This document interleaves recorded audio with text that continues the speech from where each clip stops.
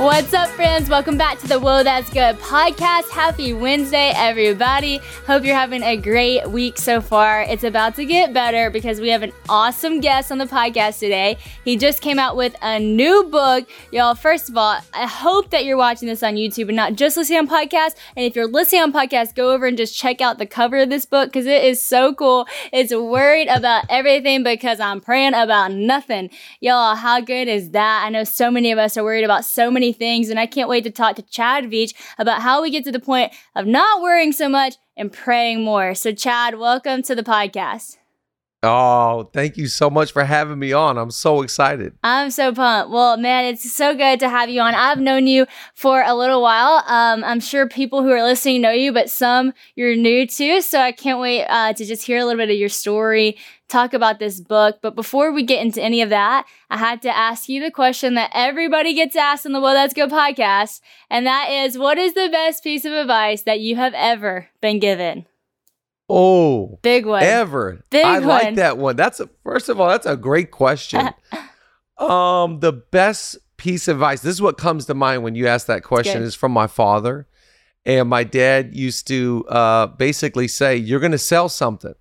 You're either going to sell cars or you're going to sell Jesus. Wow. But always try and promote not your thing, but his thing. That's good. And I think that was just good advice to, from a young age. My dad was kind of teaching me like, hey, life is not about you. Don't go into that side of life. Yeah. Always promote God. And he was using the language of sell, but really what he's teaching me from a young age is live for God, live for the God story, live for the God thing, not your own thing. So the best bit of advice that I've got is live for Jesus. It's good. That's so good. It makes me think of whenever Jesus was talking to Peter about fishing and he said, from now on, I'm going to make you a fisher of man. It's like, that's it. It's so good. It's like, just live for Jesus and all that you do it for him. So I love that. That's so good. Well, I want to know a little bit more about your story. I know y'all live in LA now and y'all are pastors of a church called Zoe that I've been able to go to, and it is just so incredible. But how did y'all get to where you're at? What's a little bit of your backstory? Yeah. So, and I love those days. I remember when we were first starting, you and your crew were coming through and we were just, it was fun days in LA back then. It was awesome. But, I'm from Seattle. My wife and I are actually from, the Northwest. This is a cool story. Our dads went to college together. Oh, no way. They got saved together. Wow. They got filled with the Spirit together, called to the ministry together. What? Our parents, you can't make this up. Our parents got married on the same day, same year, same hour. What? And their firstborns end up marrying each other. Oh my gosh. That is unheard of. So people are like, how long have you known Julia? I'm like, I've been knowing her since the bathtub. Okay. That's crazy. Yeah. So our families used to get together for Thanksgiving. Wow. And we didn't see the McGregors. That's her maiden name. We didn't see the McGregors really until Thanksgiving each year. Well, I moved right out of high school. I went to LA for my first stint. I came to LA, went to Bible college, and I became a youth pastor down here. So I stayed even after I graduated. So I missed 7 straight Thanksgivings because I would only come up for Christmas. Wow. So finally, when I make my way back to the Thanksgiving table, they seat me next to Julia. So I see Julia after all these years, and I was like, dang, Julia done grown up. And so one year we're sitting there just, past the potatoes, catching up. And the next year we're sitting at the Thanksgiving table married. So wow. Moral of the story, go fishing in your own pond. Go fishing in your own pond. That's so good. But yeah, our stories were just a couple pastors' kids from the Northwest and fell in love, had an amazing time in Seattle. And then we really felt for a while, God had called us to come to LA to start this church. And we were getting ready to go. And right before we were ready to announce, our firstborn, our oldest, her name is Georgia. She was diagnosed with a rare brain condition. And we just pumped the brakes on all of LA. I kind of to be honest, put it at the altar and said, who knows? This is my priority now. Wow. And we just kind of felt like we got to take care of home for a bit. And I didn't know if we would ever go to LA because, when your dream gets put on pause, you kind of just is a little Joseph there. You kind of wonder, is this ever going to happen? Yeah. And I'll never forget when we were, getting the green light and we really felt like God was calling us to go. I was so excited. And so we moved down here and started with 11 people in our living room and, just had like donuts and like an idea, like we want to start a church. And then it went from like 11 people to 85 people in our house. Wow. And we were meeting in our house until one night, I'll never forget, we were meeting on Tuesday nights to get ready to start this church. And I looked out, I was teaching in the house, 85 people. I seen this guy and I was like, that guy should never be in my home. I just don't know why. Like I could just sense it. Like this is not good. So then we started renting a church on Tuesday nights and, wow. and then we launched Zoe. Wow, that's crazy. It's so cool that even while you were putting your dream on pause, it still was happening. I think there's something like to that because I think a lot of people, when they get to that moment where their dream is on pause, you get in this waiting season, and a lot of people don't know what to do in that waiting time. And I think a lot of people literally just wait. But how do you actively wait? Whenever it was like, this is on pause, but how do you, transition from, okay, that's what I thought, but this is what I'm doing now? Well, I think that the lie that a lot of us tell ourselves is that the big time is somewhere else. Yeah. And the reality is the big time is where you're at. That's good. And I always think, wherever you are, be there. Yeah. That's why Jesus is so clear, Matthew 6. He says, no, don't worry about tomorrow. Mm-hmm. Trust me, tomorrow has enough worries in itself. He said, but today, and I just love that there's this whole theme with Jesus. He's always taking it a day at a time. Yeah. Think about the Lord's Prayer. He says, when you pray, you don't have to say every single word I'm saying, but this is just good language. Yeah. This is good heart stuff. One of the things he says is, give us today our daily bread. It's good. Or even as Jesus said, if anybody wants to follow me, they must pick up their cross daily. Yeah. So I just think I like that you use the word active because I think that you can still be active while you're waiting. That's good. You can still be serving and loving, and wherever you are, be there. The big time is not where you're at. The big time is where you are. That's so and good. I just think so many people, we believe this lie that the grass is greener on the other side. Mm-hmm. The grass is greener where you water it. Yeah. And so if I'm in Louisiana, we're watering, baby. We're getting up, serving, smiling, adding value, helping people, living to give, not take. If I'm in LA, it's the same, I just believe like one of the big takeaways I had out of that experience, I forget who said this, but I think it's so true. God has a fast forward button and he can use it whenever he wants. And so those years of waiting, they're not wasted. Yeah. Because when God gets ready to, we move slow. So when it's time, you can move fast. Yeah. And I watched God just make things happen in weeks, months that could have taken, in my own strength, years. Yeah. And so I think that's got to tell us something. If it's hard and laborious and you feel like there's resistance, sometimes it's a sign maybe God's not in it. Wow. Because when you're walking in the will of God, one of the things that's evident that you're in the will of God is that the wind of heaven is at your back. You can feel it. Yeah. You can sit. We were talking before we press record, just the wind of heaven. He just breathes on stuff. Yeah. Even in a waiting season, I felt God breathing on things, opening up doors, giving me opportunities to love and to share the gospel. Yeah. So I'm grateful that every season doesn't look like what I thought it was going to look like, but every season is right. That's good. That's so good. And I do think that so many people, that's the hard part to hear, but I do think it's actually really good to hear that if you don't feel the wind of God behind something, then you should stop doing it. You should ask the Lord, well, if this isn't right, then what is it? And I think so many of us, we have our plan marked out, and instead of being able to lay it down, like you said, lay it down on the altar and say, God, I want your plan, what you have for me. We're like, God, no, I want my plan, make my plan work. And sometimes God's like, that's just not my plan, So do you want to sit out and wait for your plan, or do you want to get on board with my plan? Because where I'm wanting to take you is actually going to be fulfilling. And so I love that. It's so good. I saw something that you said one time. It was about just y'all's story with Georgia, and you said it was something along the lines of, you said, people say, don't get your hopes up. And you said, but my hope, it's not that I'm trying to get my hopes up. I put my hope in God. And I thought that was so good. Can you expand on that a little bit about not getting your hopes up, like actually putting your hope on something that actually is a promise?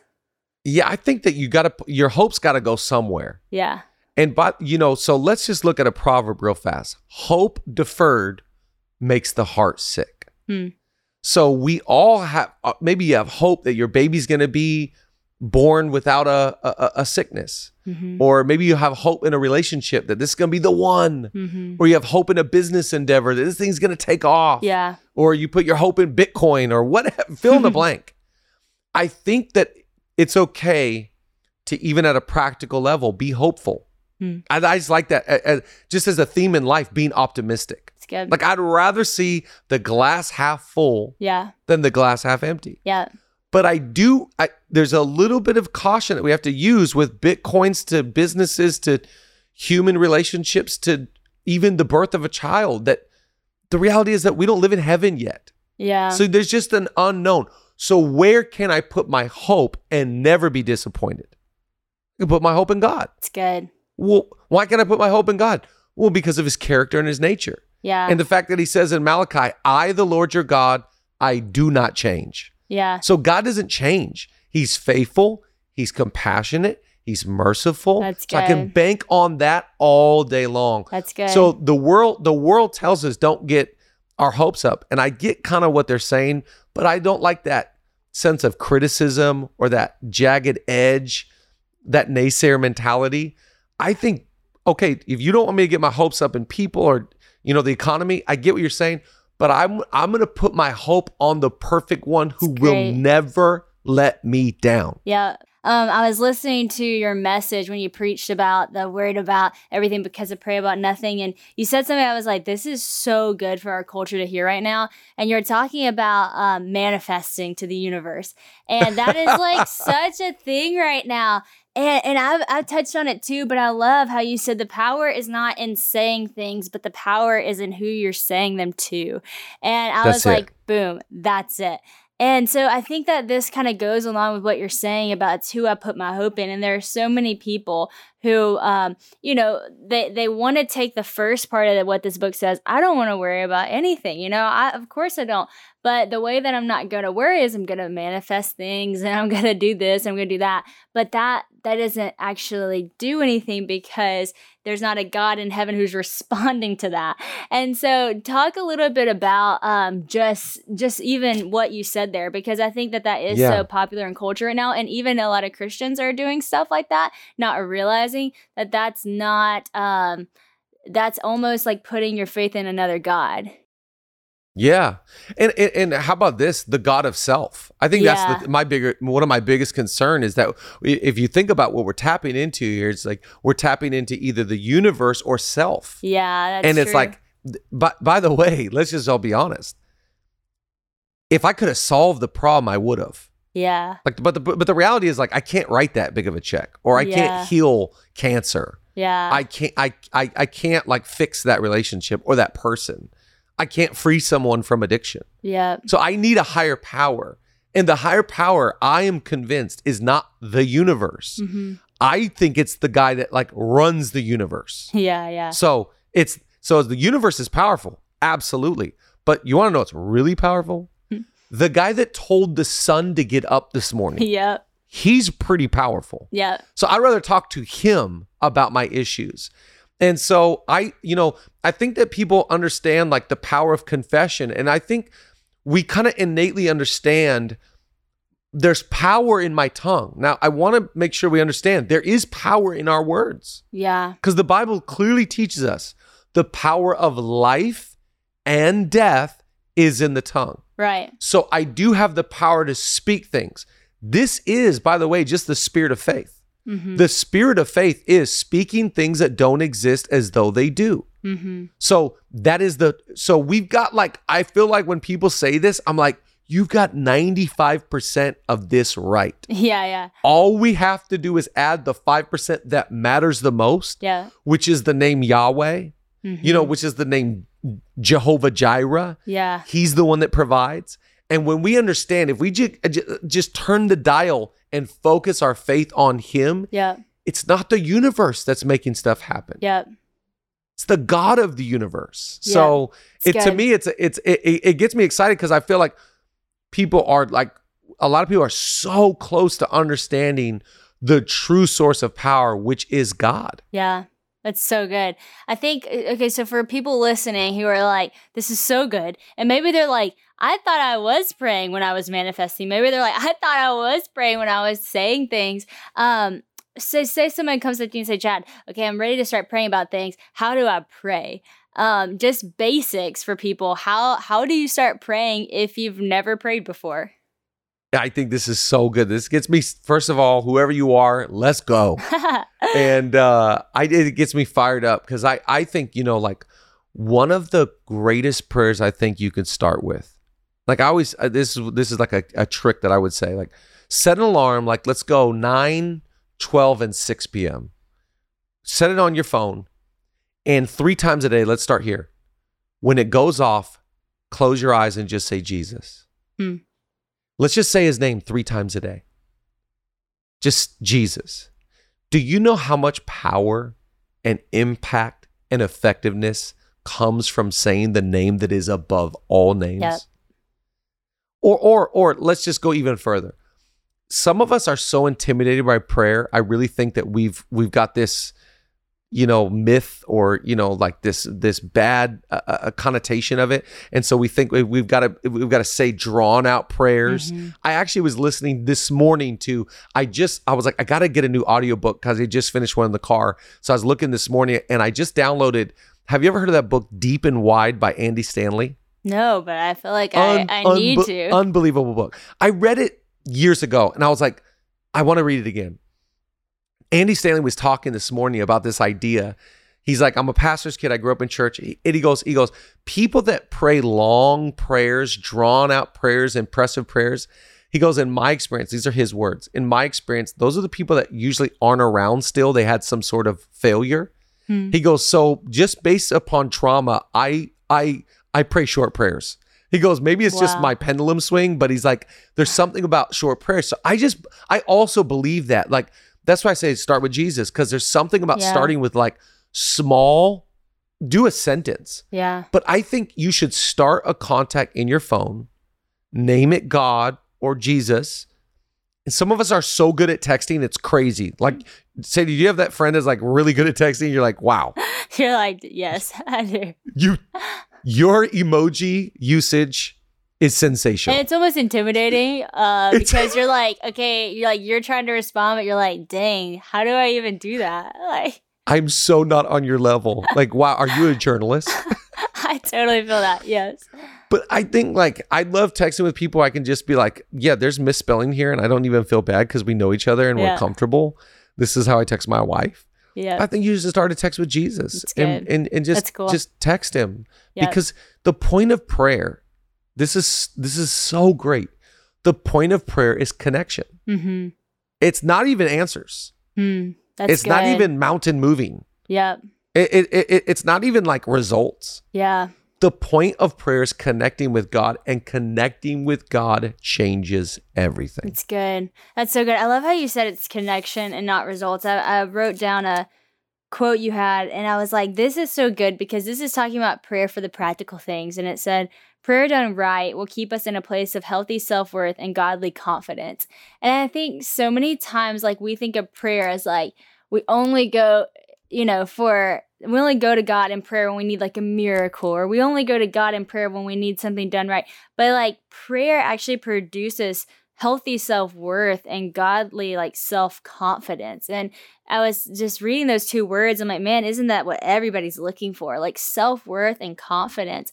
And to know that like prayer can produce those things in the Lord was super powerful. And so just for some people who have not seen prayer in a practical way, talk about some of the things that you pray for, because I think some people are like, when do you pray? Do I always pray? Do I sometimes pray? Prayer can be a confusing thing for someone who's never prayed.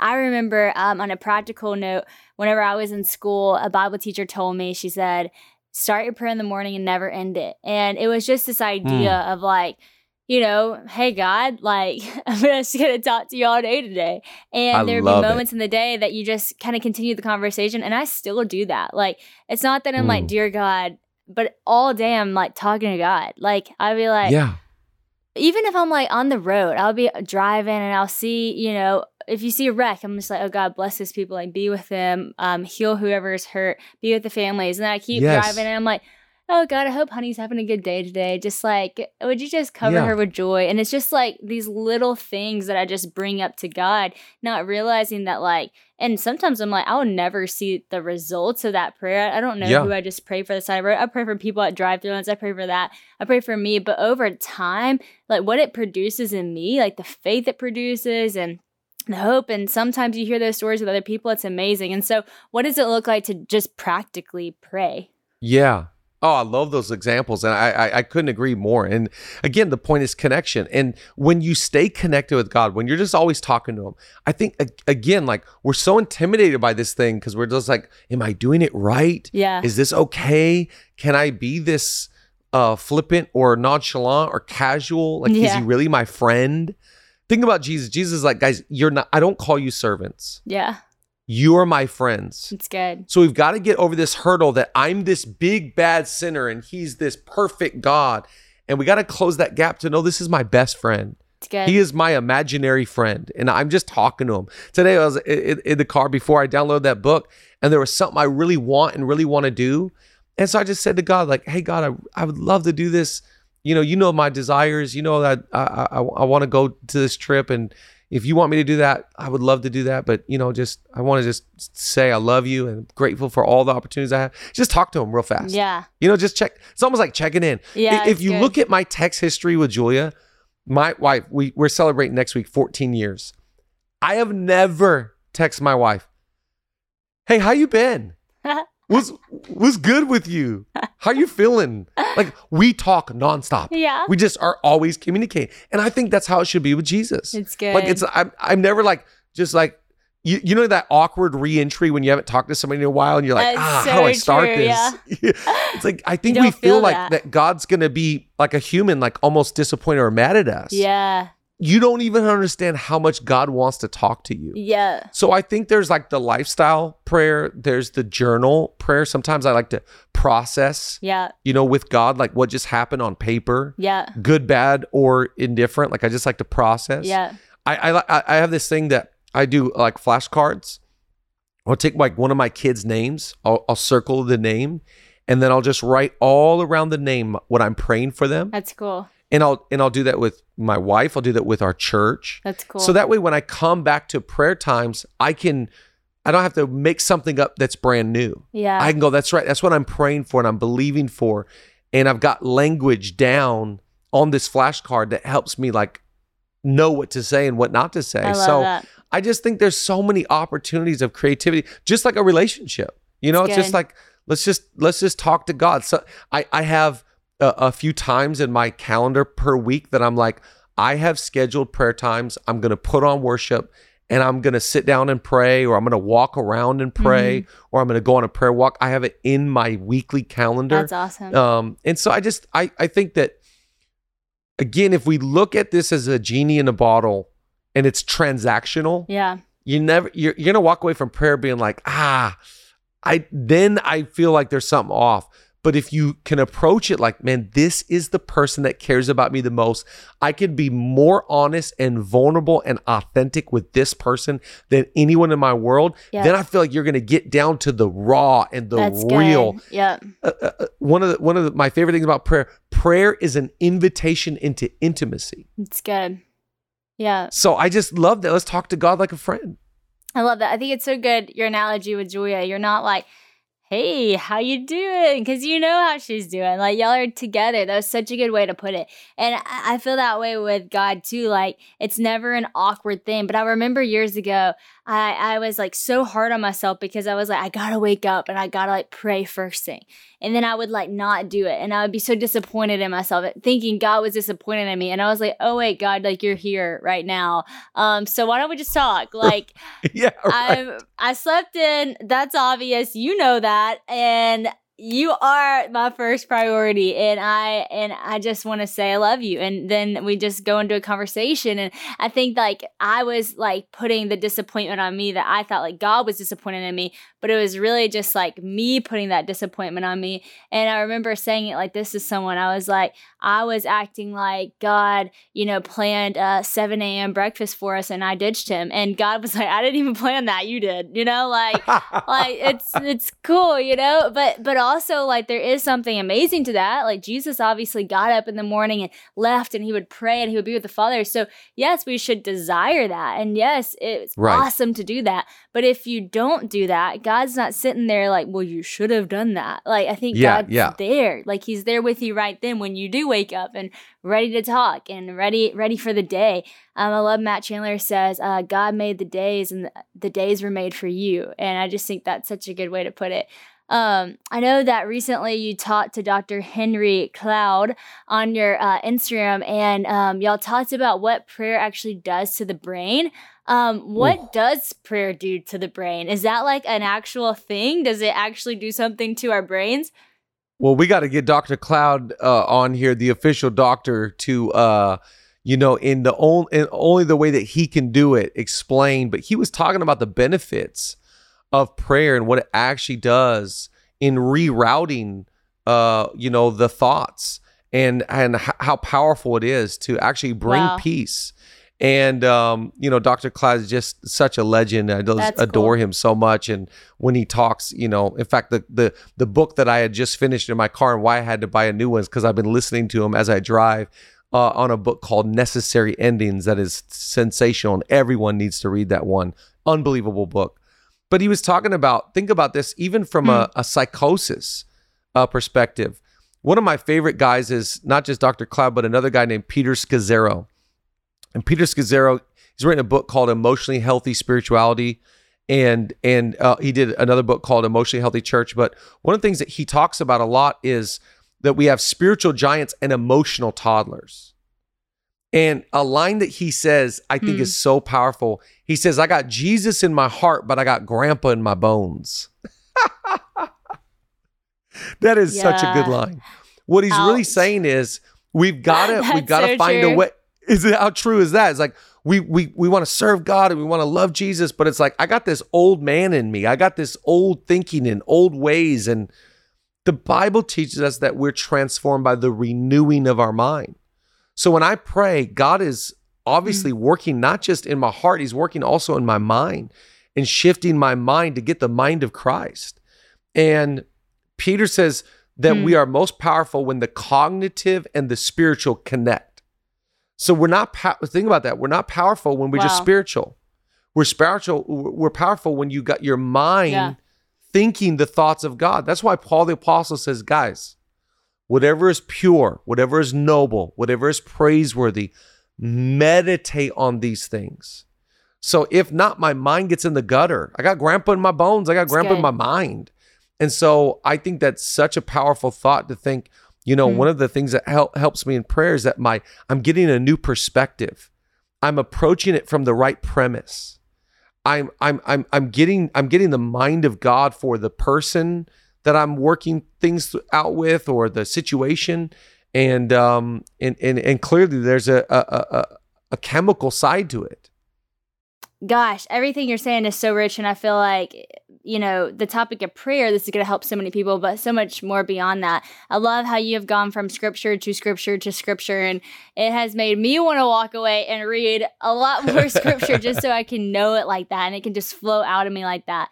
One thing that I am inspired by you and your family is you and Julia, you'll have a great marriage. It's such an inspiration to so many. She is also my fashion icon. I always say that.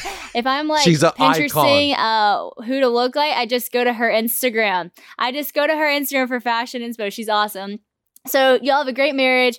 you have 4 kids, y'all, pastor a church, you run marathons, you do all these things, you write books, all kinds of things, leadership podcasts. How do you do all the things and do it all well? I think that's something that Christian and I are really trying to focus on in our life right now. We have our marriage and we're parents, but we're running a ministry, we're building a house, and we're like, he's doing all of his things with his fitness and his podcast. I'm doing it with mine. Like, how do we do all these things, but do them all well? Because I think that sometimes people have a tendency to like put all of it into work and then their home life suffers, or all of it into their home life and their work life suffers. How do you find that balance in doing the things that you're doing and doing them well? Guys, I mean, are you kidding me? What a great question. I think, first of all, but when you ask that question, my first thought immediately goes to, well, you're not going to do all things well. And I'm not doing all things well. And no, there is just, I think that we have to always remember that people admire our strengths, but they relate with our weaknesses. And we're all human, so like when you asking that question, I just immediately start thinking about, if you want to be great, you got to be okay with dropping some balls. And that's just the reality, is like, so it makes me think of like, my no is more powerful than my yes. So I might be able to kill it in this area, but that means like maybe for a season, I can't hang out with my friends that much, or for a season, I'm not going to be able to spend that much time with my siblings. Or I think really what I'm saying is like, you got to define your win for that season. And I think as a couple and as a family, you go, okay, we're starting school, we're getting back in the fall. In this I like to look at the next 30, 60, 90 days. In the next 3 months, what are we going to focus on? What do we want to do? And we try and define that win so that we go like, hey, what was a win in the summer? Playing around, being on the lake, traveling, taking a rest. That the win for us in the summer is recharging. But the win in the fall just completely changes. So I think it goes by season. I like to look at the 3 seasons of the year. That's how we run our calendar, is we look at 3 different blocks of the year. But I think that overall, the spirit of your question is what I adore. And that is, for all of us, Psalm 90, verse 12.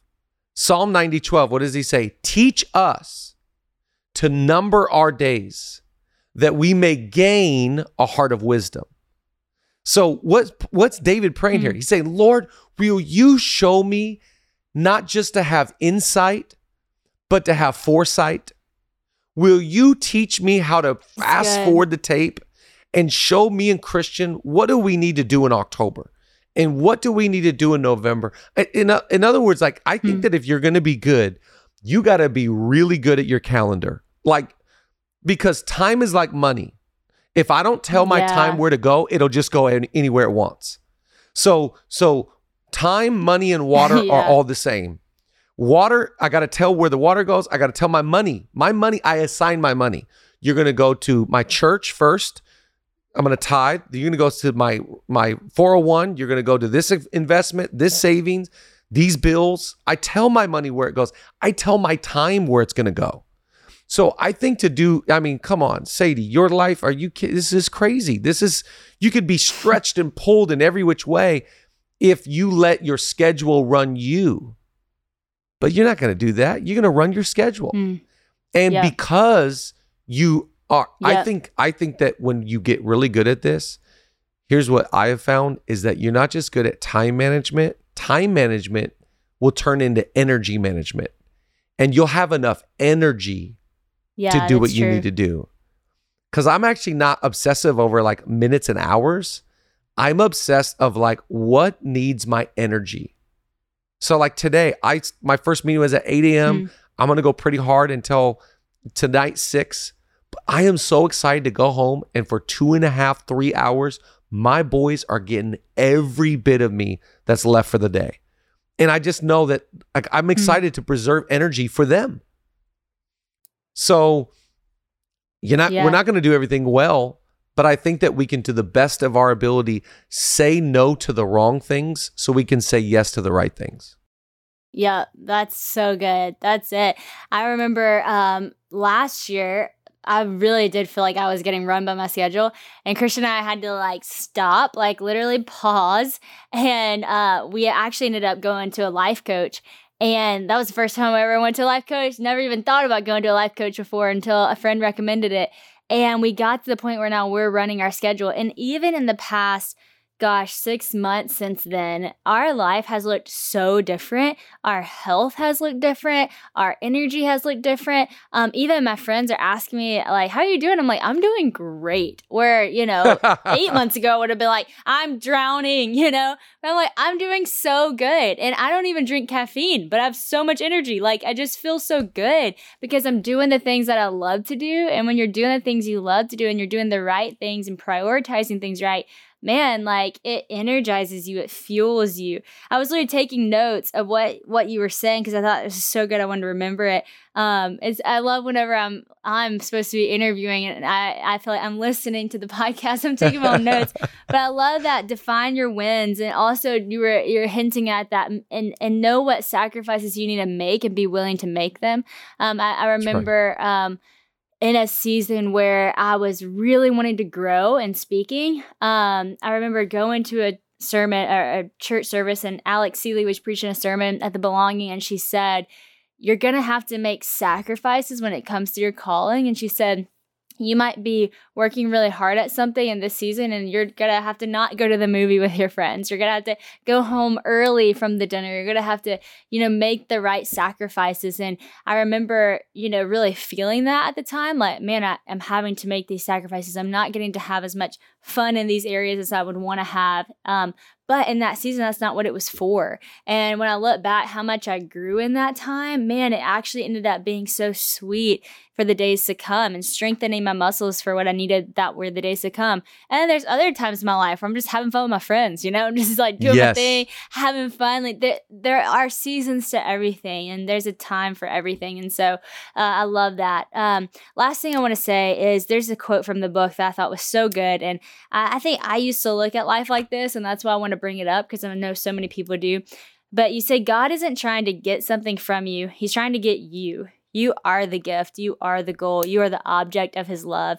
And I think for a long time, I thought and it sounds crazy, but I felt like God was trying to just get something from me, almost it was, and I would say it in this context, I was trying to live my life for him, right? But I felt like in doing that, I was not getting to do the things that I wanted to do. And I was a little bit more of an immature version of me, but I do think that's super real. I remember even my brother-in-law went through a season where he was like, I'm living my life for you, God, but it feels like you're using me because nothing's, where are you for me kind of thing. I'm trying to do all the right things, but I just love that it's God's actually not trying to get something from you. He wants you. And I think when I realized just the difference in even what you said, it's not about results. It's about the connection. It's about the communication. When I realized my relationship with God is not for my life to look fruitful in the ways of successes or the ways of how I thought my life was going to look, but it's to look fruitful in the ways of him. It's to be full of him and vice versa, for us to be in relationship together. And so that really changed my thinking. And when you read the Bible, then you're like, oh, well, this, yeah, of course. It talks about if you're actually going to follow Jesus, that means to pick up your cross. It's not going to be an easy road, but knowing that God doesn't need anything from me, but he just wants me is such a beautiful thing to see your relationship with God as a relationship and not a religion. I think that's the most beautiful thing. So I wanted to just ask you about that because I know so many people are in that, including me. I was in there, but I'm just going to say that quote one more time. And I want you to speak into it. That God isn't trying to get something from you, but he is trying to get you. It's so good. Yeah, I just think, by the way, I love hearing your journey because I think all of us have gone through that journey, right? It is something, I don't know if it's just Western civilization, but we kind of all we live in such a transactional society. And we kind of feel like I've got to bring something to the table, or surely my performance is what allows me to be friends with these people, or why people follow me on social media. And we just live in the works-based mentality. And one of my favorite sayings is, the work of a believer is receiving. And that changed my life right there. Just that phrase, good. The work, the real work. The real work is not striving or earning. The real work good. is sitting down and receiving. That's good. And we look at these stories in the Bible, we're like, wow, it's a crazy story, but it's like, no, like he actually says, Martha, you are not getting it right here. Mm-hmm. Mary, that's my girl. You chose the right thing. What is she doing? Receiving.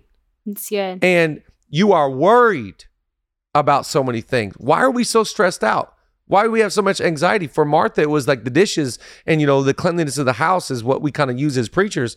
But it's like fill in the blank for worry. Like we just go so hard in our culture and try and perform and make money. And I got to earn the grades. I got to get there. I got to make this happen. I got to pick up the kids. Blah, blah, blah. It's like, no. He's really clear in this story. Mary chose the thing that will never be taken away. Yeah. And that is choosing the presence of God over perfection.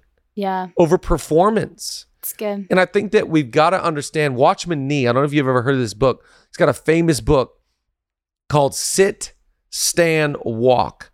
And it's out of the book of Ephesians. And really, if you think about our theology of how we approach Jesus, we are first seated in heavenly places. So we are seated before we stand, therefore, in the grace of God, and before we walk in the Spirit. Cool. So the first thing that God tells me to do is sit.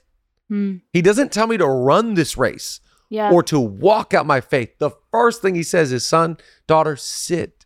That's good. And just to use one more Bible reference so we can all understand this is what you're hitting on is so powerful. The prodigal son, Luke 15, everybody loves the prodigal son. But let's just look at it from like a bigger lens. Why do we all resonate with the prodigal son story? When I read Luke 15, I don't see some punk kid that comes back to God. I see myself in the narrative. Right. Why do I get to come back? It is not because of worth. It is only because of birth. That's good. We don't get to come back to the house of God because I look at what I've done. I've made it. I've memorized. I pray now.